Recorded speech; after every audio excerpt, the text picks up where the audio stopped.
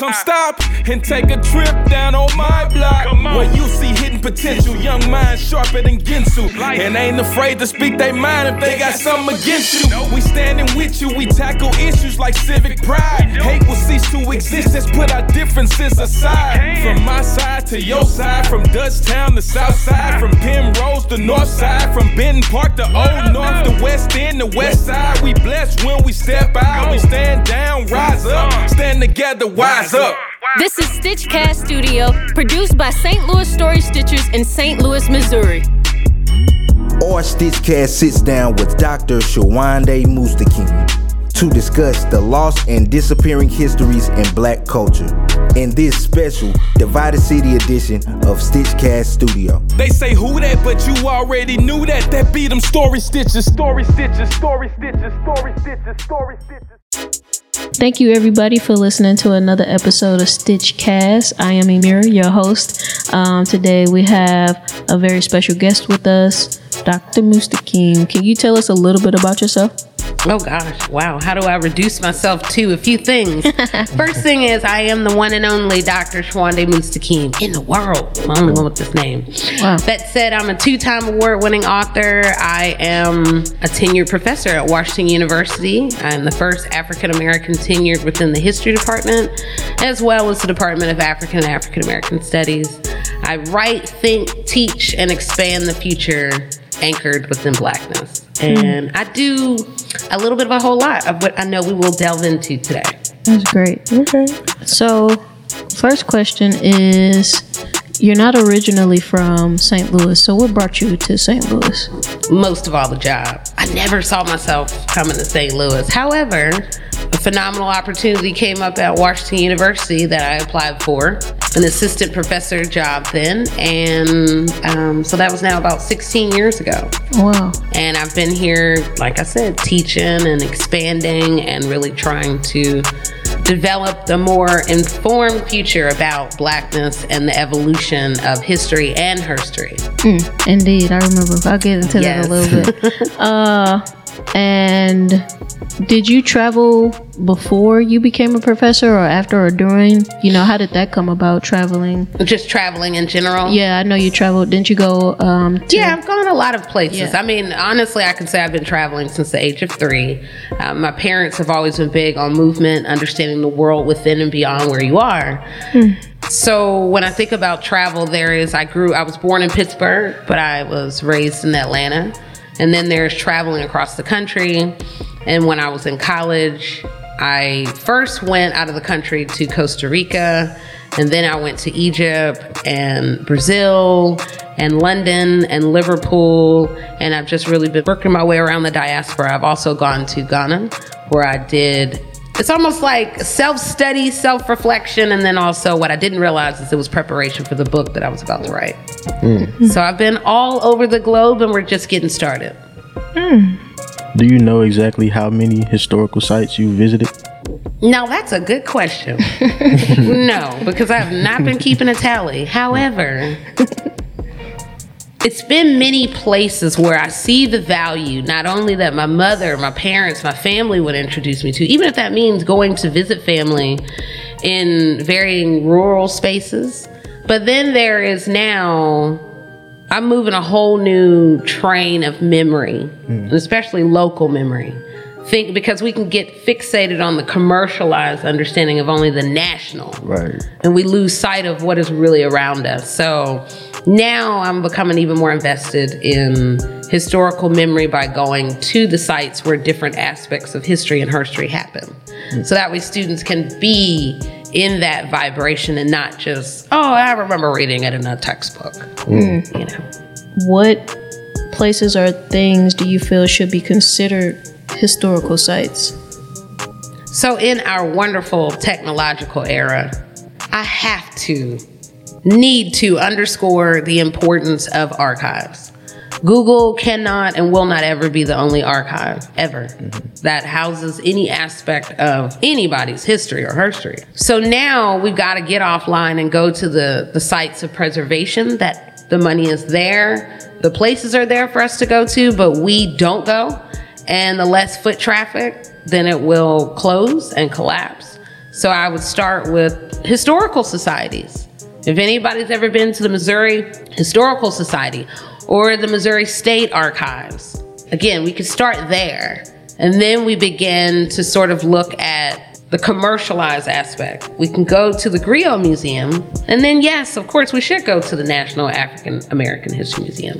So again, we got to think about what places have been there long before that some generations don't know about, don't find any value. And then yet those who learn first through other places like the Blacks and Wax Museum. A lot of people aren't talking about that because we get so caught up in DC. And DC and the National African American History hasn't always been there, yet it is a part of a larger national memorializing of the Black past. And there's varying types of money that's represented in that preservation. So again, I would start with archives, and then I would really think about Black museums, where we are, maybe even thinking about underwater. So there's different ways where we can go in the future, and then there's sort of the age-old museums and archives that have been there.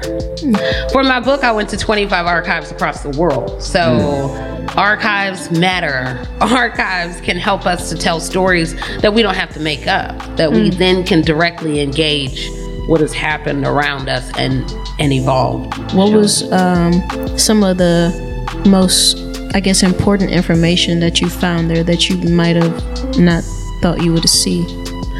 There's been so many, whether we're talking about the New York Academy of Medicine to study 18th century disease and the evolution and how it's talked about in order to understand in the context of the slave trade was important, while also going to the Liverpool archives to study slavery, to also go to Jamaica and study slavery, to go to South Carolina and North Carolina and to get access to the past directly.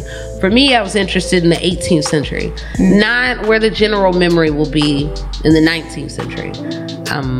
So all the sources themselves have been important. Even more now that some people are we're losing our ability to read cursive, then every document takes on a whole new meaning for the future, because if we can't even read cursive, then the past is completely hidden from you over and over.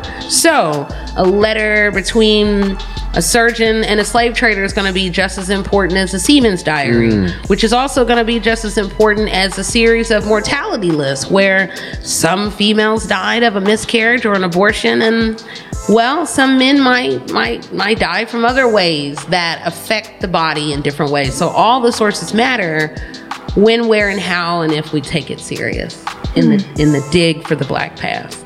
So in your digging through several different archives, did you find information from one archive that conflicted information from another? And if you came across that issue, how did you decide which piece of information was more likely to be true? Thank you for that. In writing a book and going to the archives, it is putting together a tapestry of conversations that oftentimes will be separate. So I went in with a single question that really wove together different conversations and different things that I was seeing. Now, the conflicts were there, meaning Black life might be hidden a little bit more. It is sort of using the different conversations that come up to be able to make clear and give more texture to the past that way. So it was less for me about conflict, and it was more about putting them in conversation in order to make the argument that I was making, which fundamentally is that violence is central to the evolution of any slaving past, and more importantly, the slave trading past. So all the conversations led to it. It's just being sophisticated on what do I see and how are they talking about this and how does all of this come together. Do you have any favorite historical sites in St. Louis? Well, I have to say the Griot has been an important space that I've been able to take students to periodically over the years to be able to engage this St. Louis Black past, and in many ways mirroring the Blacks and Wax, which is in Baltimore. But then it was also when I found a case, and now a series of cases that I'm tracing, oftentimes studying death or a moment that led to death. And now I've uncovered a series of those across St. Louis, particularly from the 19th century. So there was also when I led a trip across Missouri itself that I also ended up in Kansas City, and we went to the site of a murder, while also going down to Jefferson City to go where this woman who had been murdered, that her murderess or the murderess had been sent to the Missouri State Penitentiary. So it's moving parts in different sites for me that technically don't exist anymore. They're the remaining sites that we can say we can physically see. But as I engage the past even more now with these new books, I'm seeing St. Louis come alive in a way that we have no record of, that we can't physically see unless in time, as the details come, then perhaps more movies, more conversations about what happened to the destruction of different neighborhoods that were active with many types of people, including African Americans.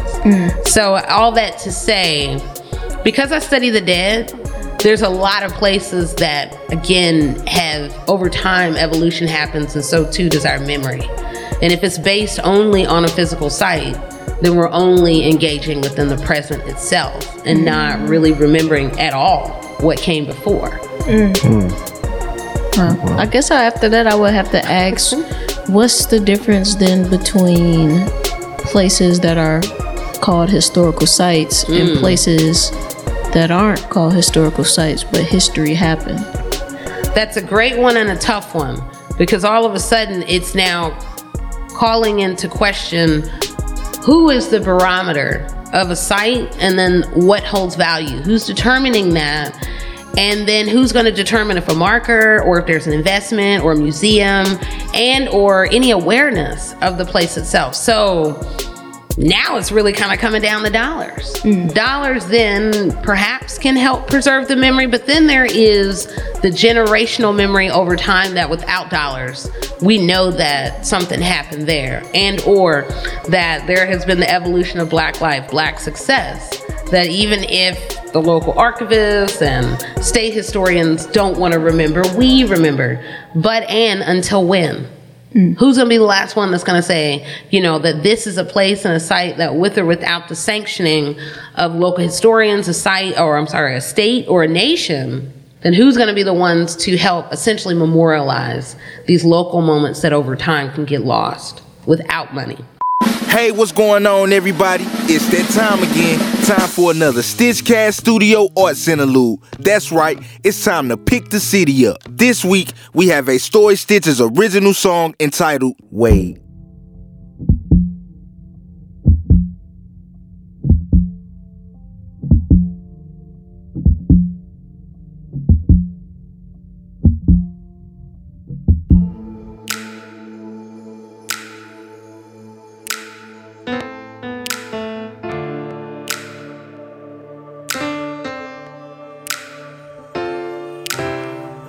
Far from lost on me, undertones with tensions high. You hear them audibly, they heard but shouldn't be no more.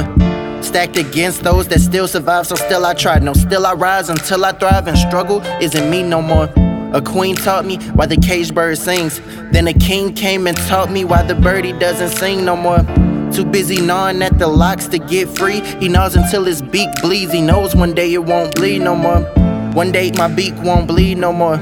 One day he'll open all the cages, see broken battered faces, crack a smile, cause they no longer have to wonder what it's like to be free no more. But freedom ain't free no more. He breaks free and ain't the type to break free and turn his back on all the other birds that ain't free. And so he flies to where the caged birds sing, and the next song the caged birds sing says, we wanna grow. Even if it's scared of the water, no matter what, we keep our heads above the water. We wanna change.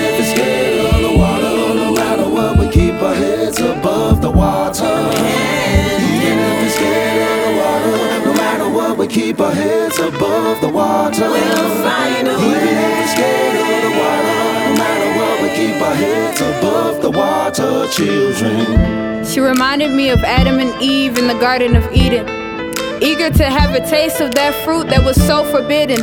Her parents sheltered her, thus St. Louis City was hidden. She became like Pandora, opened the box and lost the ribbon. Couldn't relate to her peers, so she remained quiet. She saw the kids in caskets, which then triggered the riots. Evil flowing from Zeus' gifts, you can hear my city crying. Now she's thinking, what if Adam and Eve didn't bite it? Did it bite it? Did it bite it? Did it bite it? Did it bite it? Did it bite it? Did it bite it? Did it bite it?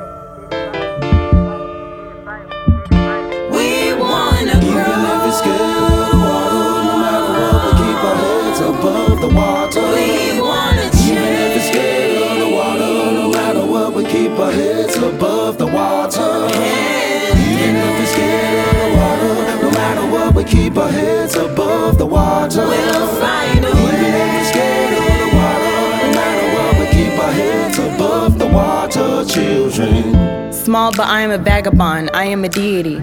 Walk along my city streets, there is no weapon that forms against me. Blind, but I can see it. I see the atrocities done to my people. Wallowing in debt and self-doubt, the ones that can help us just laughing through the people. Or maybe it's a kaleidoscope. Maybe they see something different and there is no hope. Nah, I don't believe it. I believe that we can all do better. Take my pain and suffering, poke holes from end to end, spill out my blood, pick up a pen, and maybe I'll write a letter. And I'm gonna drop to sincerities. No formalities allowed, full volume, hear me clear and loud, because you know me, you can't hide from me.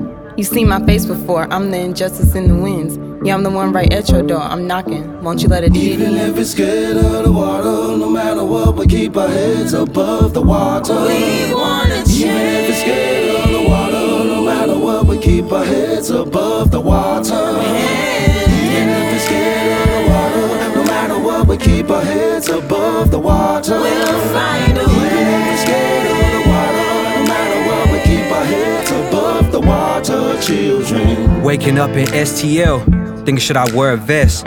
You hear it every day, it's a lot of shooters on the streets in the Midwest. This is the land of the curse, you say.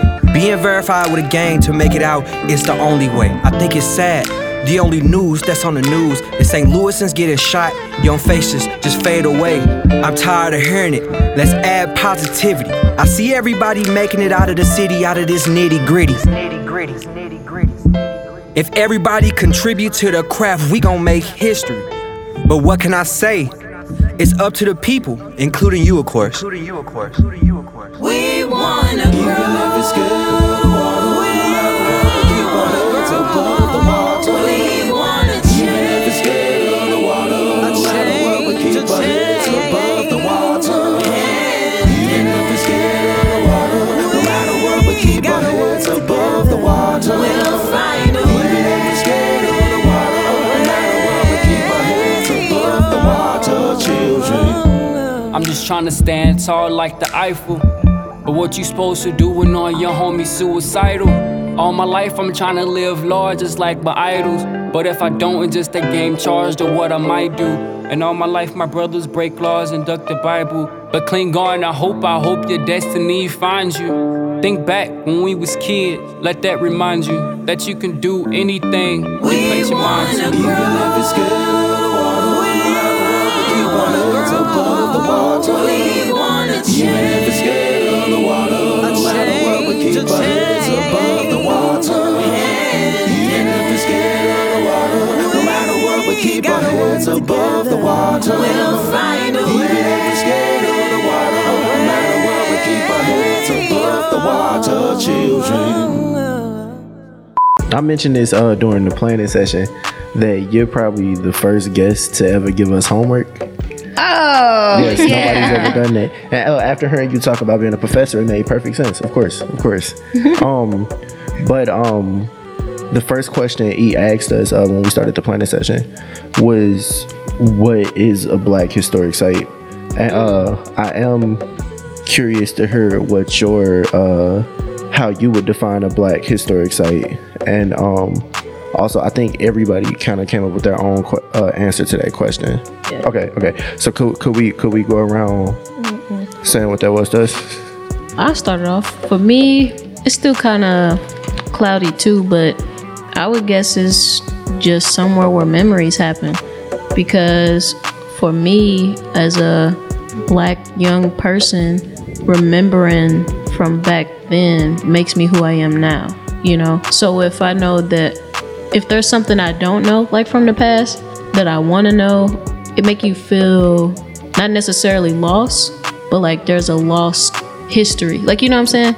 Do you get it? So for me, a historic place or a Black historic place is really just where memories occurred, you know, whether they were good or bad, because I feel like in some way it affected and impacted us as a people, you know? For sure. I feel it's a place for honor, you know what I'm saying? It's a way to honor this moment in time when something took place. So whether it be during the slave trade, whether it be during the Harlem Renaissance, whether it be today, a black historical site would be you honoring that moment or those people and what they stood for. Yeah, I agree. I feel like the whole purpose of a historical site is to just acknowledge like whatever struggles or hardships went on at that place where the historical site is located. Got you. I want to go next if you don't mind, because I do not want to go behind you. But I had to type it out too because I interpreted it to be a real philosophical question. So I don't know if it's a right or wrong answer, but this was my answer. So the criteria for me for a site to be black and historic was that the site had to be either historically black, or it had to have been erected by a black person for black people, and it also had to have some sort of historical significance on like either the current direction of culture or a direction that culture was previously in. And that was like to me it has to fit one or all of those things. Wow. I'm following you. Exactly. Because my mind is just moving all over, and I don't think I think all that deep. However, I do go off into deeper aspects to think. So yes, on one side, we can think about a way of dollars and investment. But then there are the sites that we don't want to claim, where lynching happened, and or water, the weaponizing of water, whether we're thinking about Emmett Till or we're thinking about the slave trade. Again, those are sites. And as we think about space, then we can go within and beyond the plantation. Then we can go beyond just this Southern phenomena, and then we can recognize that there's evolution upon many sites that are made and remade and unmade all the time. However, there's the what's not tangible. For me, it's that water. That's where a lot of blackness has just been, it's happened, it's been broken down, it's been all kinds of things, and we leave it out the conversation. So as I think about the sites of memory in the future, we need to be building new ones. We need those that we don't have to physically go to. So now we're having greater accessibility. I think the pandemic really should have us thinking about how could someone within Japan still have access to these deeper local histories. So the sites are going to be contingent upon the generation that is finding value and moving it forward, not just in conversation, but actually making it happen in that way and making sure it's not forgotten, because there's a constant remembrance project that we're all a part of, and or we can hold it up. Yes. How do you feel like historic sites impact us or affect us? I think vibrationally in a lot of ways. So that means if a college dorm, for example, was built on top of a former graveyard, that site, those sites all become impacted one another. It doesn't matter if someone's aware of it or not. So again, over time, the evolution, our memory, the building of new buildings on top of does not mean the past is gone.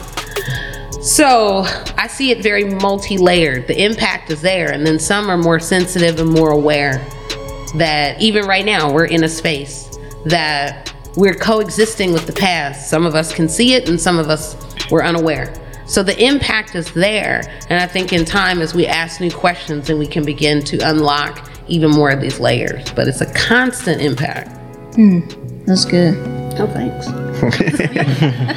Have you been to any sites that you thought were odd, that they built it on top of maybe a cemetery or, that wasn't a historic site? They just built something on top of it. Have you ever seen something like that? No, I've heard of it, but I've been in sites that came alive that the average person wasn't aware of was. So when I went to the dungeons where enslaved people were kept, there was a moment where, let's say, it was like a whole other world was revealed to me, and I couldn't, at one point, it was like I couldn't even tell what century I was in, because what I was seeing was very different from what other people were seeing around me. And so it was that site where constant trauma, agony, and suffering happened, that I was not only aware of it in the sorrow that was coming over, but then it was being able to see. So I can't imagine if there ever is a day to build on top of where a slave dungeon is, and there are those places. Many of the slave dungeons have been destroyed, but it would be interesting to see those places where slavery happened and the more modern world was built on top of it. Where and how the ghosts linger. I often will invoke that because we forget that. So there are those who passed on that are waiting to be remembering. So they're hanging around. But again, not everyone is aware of it. But is there any sites that you think should be labeled historical, like modern sites today? Like eventually over time, is there any site that you think would become historical? I'm going to continue to say the waterways. So we need to really think about the rivers and where a lot of bodies have been hidden because of race. But I also go to graveyards. I can't tell you enough to try to trace and find Black life within graveyards over the centuries. As we can direct people, as we can have markers, then we can have a revived interest. And I feel like there is an interest. It's just directing people in the importance of it. And then maybe we'll do a better job of really preserving those spaces in a whole other way, as opposed to in some areas, it's just littered. You know, we're not preserving. And so we do have to think about class, how that's playing out in certain neighborhoods that it's not. So again, water and graveyards are huge for me, but then there is just sort of where the everyday living was made and happening over and over. And again, I think because I've lived so many different places, I'm like, we need it in Atlanta, we need it in Missouri, we need it in New York, we need it all over. And then 100 years from now, what's gonna still be standing? What if the lights went out and then there's no digital record? Again, how do we, you know, is there gonna be just like a time capsule that we can protect from any sort of erosion, that can still say that there was a people here, they had a history and a historical evolution? So there's a lot of things, again, we take for granted. So we got to think about the multitudes of ways of archiving and preserving, so we can ensure that within 3023 that we'll still be having these conversations, that there are places. Do you think it's done purposefully? Like it's hidden purposefully? From who? From us. From us by who? Who is they? I ask my students that all the time. I say they. I'm speaking the higher ups, the people who could tell you don't come to this site or. You know. If we lived in a world where I could have books in the back of my car and they could be stolen, then I might go with that. However, what that means is I don't see people out here trying to steal knowledge. So what's being hidden? The library's open, the archive is open. It all then is how we're directed. It's the access. It is sort of the larger, since now we're in a very political moment of the curriculum.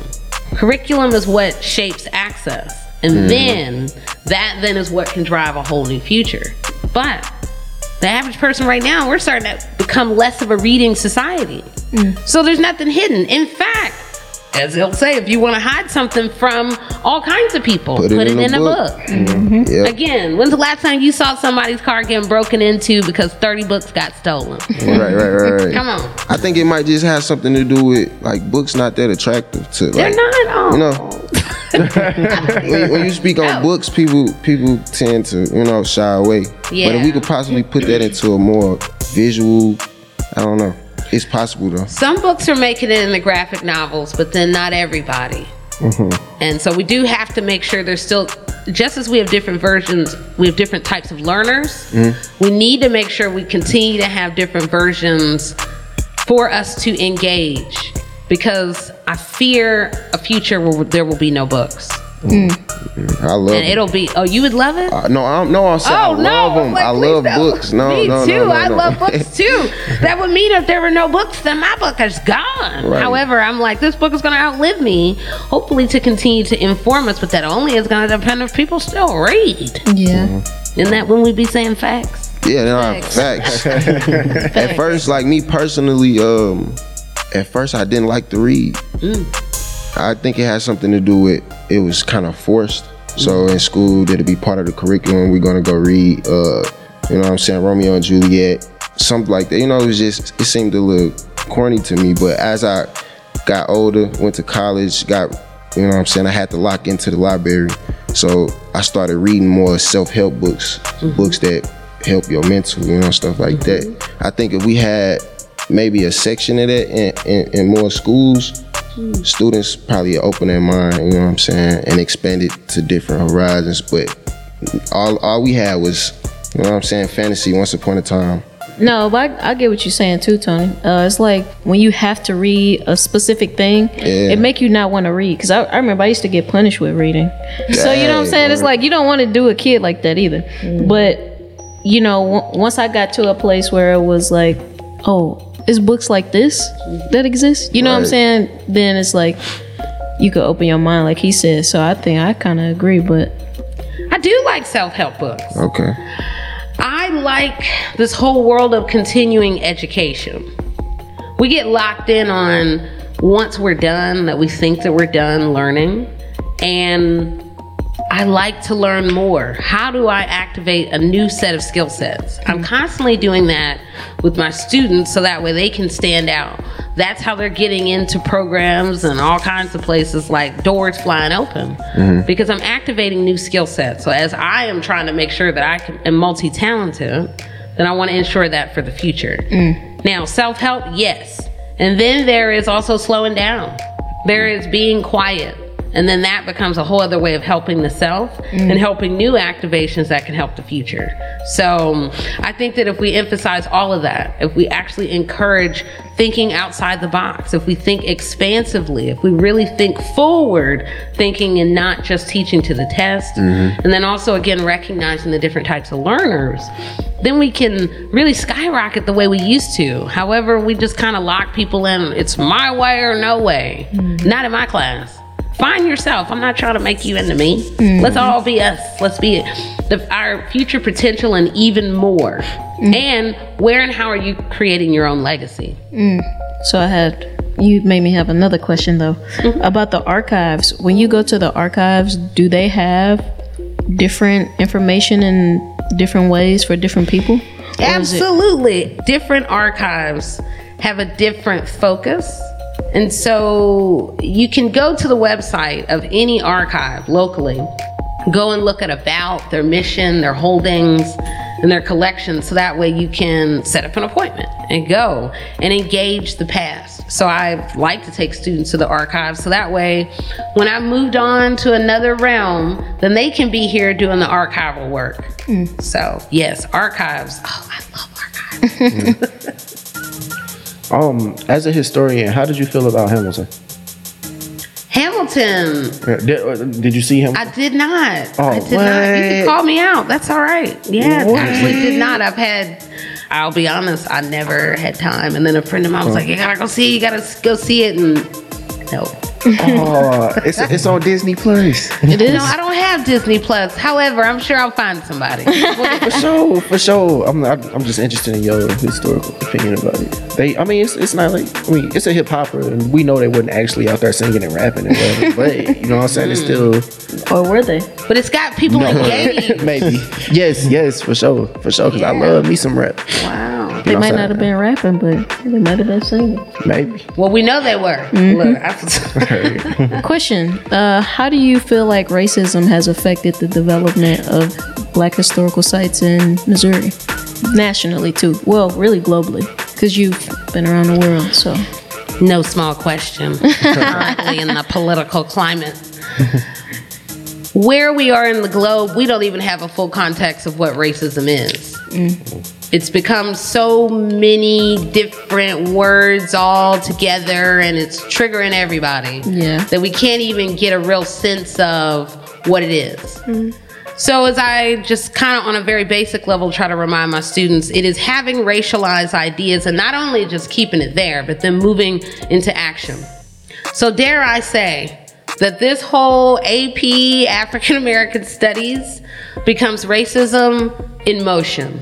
How dare the cutting of history and to say what is mattering? That is racism, when things are erased, destroyed, as if it never happened. So then we go even deeper to say, oh, well, grave robbing then only contributed to the evolution of the American medical profession, but then yet, if we're not teaching about that, that's a whole other form of racism within the American education system on all sides. The future of medical education, but then also the average K through 12. So racism is going to become even harder to define as we become less clear about the terms.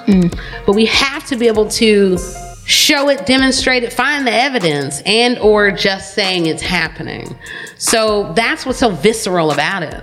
It's hard to really say this is what it is, other than this is a moment. It's racial. However, how is it holding someone or a people back? What is that looking like? And then where and how are we creating a future where perhaps more of this is happening? So different industries, different leaders, different moments. We're seeing racism in full action. I don't need to name names. However, I think that the global news is showing us a lot of different versions. Yeah. Okay, so based off that, how do you feel about the whole Mike Brown memorial and everything that happened in that situation? Like, what's your thoughts about all that? Well, as I step back, honestly, to think about memorials and the memorialization. There are the politics of blackness and then the politics of those who have passed on.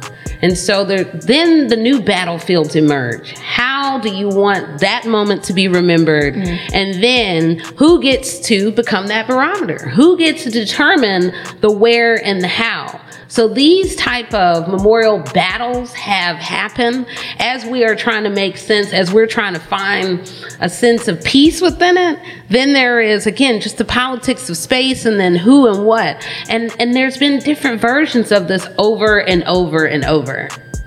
As I'm even thinking even more on a whole other level, it is when the murder of Mike Brown happened where I was that gives me, and we may have talked about that I was actually on a 10-day silent meditation. I almost left academia because there was just a lot going on as I was trying to move forward on the pathway. And so when I came back, I'm coming from so-called bliss into racial chaos. The only one at Washington University teaching on the topic, looking at the policing of Black life and also the social history of Black crime. And then yet the perception of Black crime. And so now, years and many more years later, I knew this was going to happen as we were thinking again about the politics of where and how we remember a moment. And what is it? How do we want to be remembered? And then yet, who are those that are trying to sort of skew the memory itself? So as I think about any memorial, and then even more connected with Mike Brown, there's going to constantly be these politics. And when is it, where and how is that going to evolve? And then, as you keep hearing me say, 10 years from now, 100 years from now, what is the battlefield going to be in the memory and the memorializing? What does that look like? Speechless. Do you, or what historical sites do you think are most significant for Black culture? The number one that just popped in my head that I should have already invoked, that now I will. And hopefully some of us have heard of Carter G. Woodson. Anybody? Yeah, maybe. Well, he's considered the father of Black history. We should go to his home, to his historic site. He's the reason why there is not only a Black History Month, but what did start as Negro History Week, that there's a Journal of African American History. There's also the largest professional African American historical organization, the Association for the Study of African American Life and History, that he founded in 1915 and 1916. And then in 1926, you would see Negro History Week. And then by 1950, when he passed away, then we see the evolution of more of what will become in time Black History Month. So I have to say, the fact that he died doing the work for us in his house, we need to go visit his home. We need to all go be a part of that energy as we're trying to connect with education and miseducation of who we are. We all need to read Miseducation as a Negro, and we need to go visit his house. His house. So Carter G. Woodson, it has been preserved. There has been money. There have been guides that have been created. We need to go to those who had the nerve to say that there is a history, and I demand that the future remember it. We need to go to those places.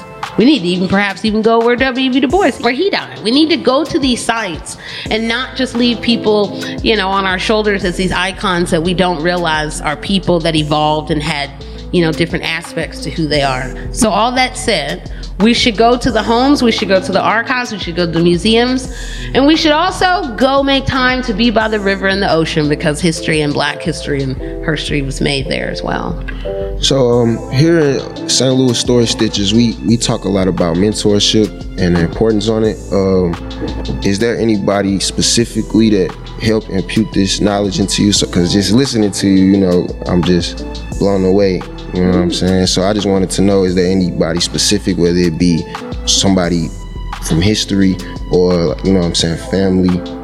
Sure. Yeah. Thank you.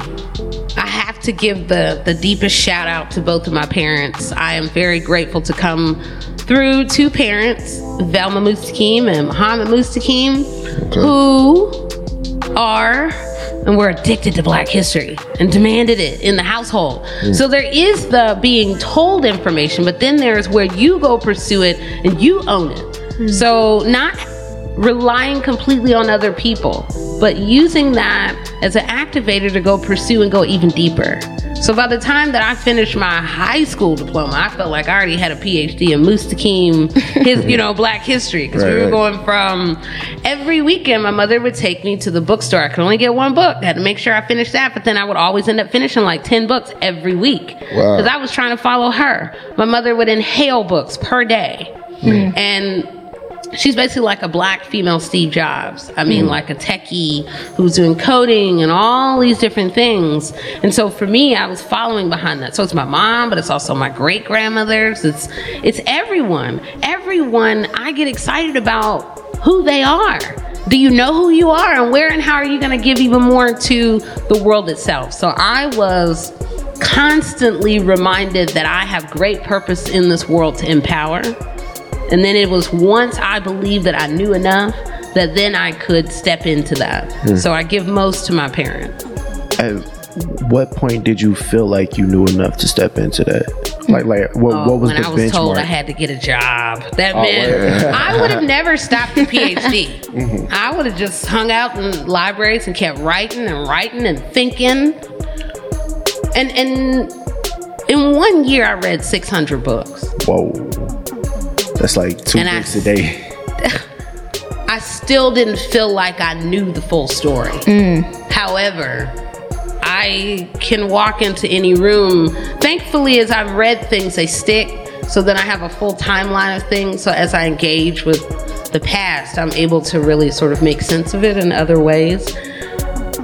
And it was, again, I gotta get a job. So then that forced me to, all right, let's finish up this 400-page dissertation and get a job. And then it all worked. And then all of a sudden, I was like a top pick nationally. Different universities saw the value in me studying the slave trade. And it was me seeing value in myself. But the whole time, I felt like a fraud. Oh, no, they're going to ask me some question that I don't know. And then I had to remember, I know more than them because I've went to 25 archives and I've been living with this.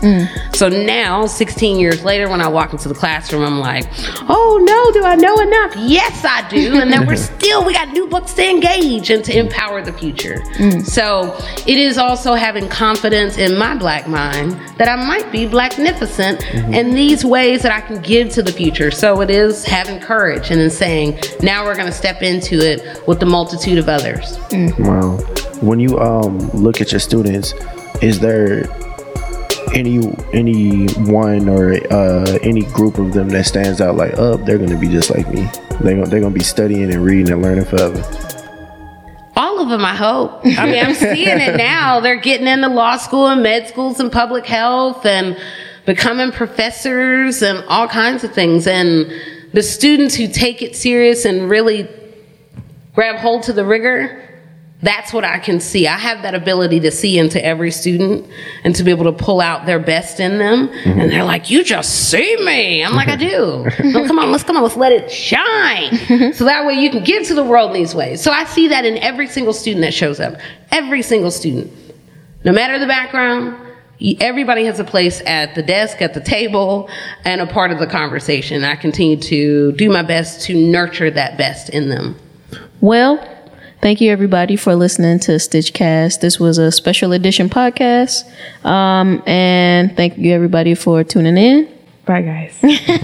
We out. And last but not least, Dr. Mustakim. Woohoo! Thank you. Absolutely. We out. Yay. Stitchcast Studio Special Edition. The Divided City is funded by the Divided City Initiative. The Divided City is a joint project of the Center for the Humanities and the Sam Fox School, College of Architecture and Urban Designs at Washington University in St. Louis. The Divided City is funded by the Andrew W. Mellon Foundation. Story Stitches is supported in part by the Lewis Prize for Music's 2021 Accelerator Award. The mission of the Lewis Prize is to partner with leaders who create positive change by investing in young people through music. Additional support for Stitchcast Studio and Story Stitches programs is provided by the Spirit of St. Louis Women's Fund, City of St. Louis Youth at Risk Crime Prevention Grant of 2023, Trio Foundation, Deaconess Foundation, and the Arts and Education Council. St. Louis Story Stitchers and the Center is supported in part by Kransberg Arts Foundation as a resident organization. Thank you for listening.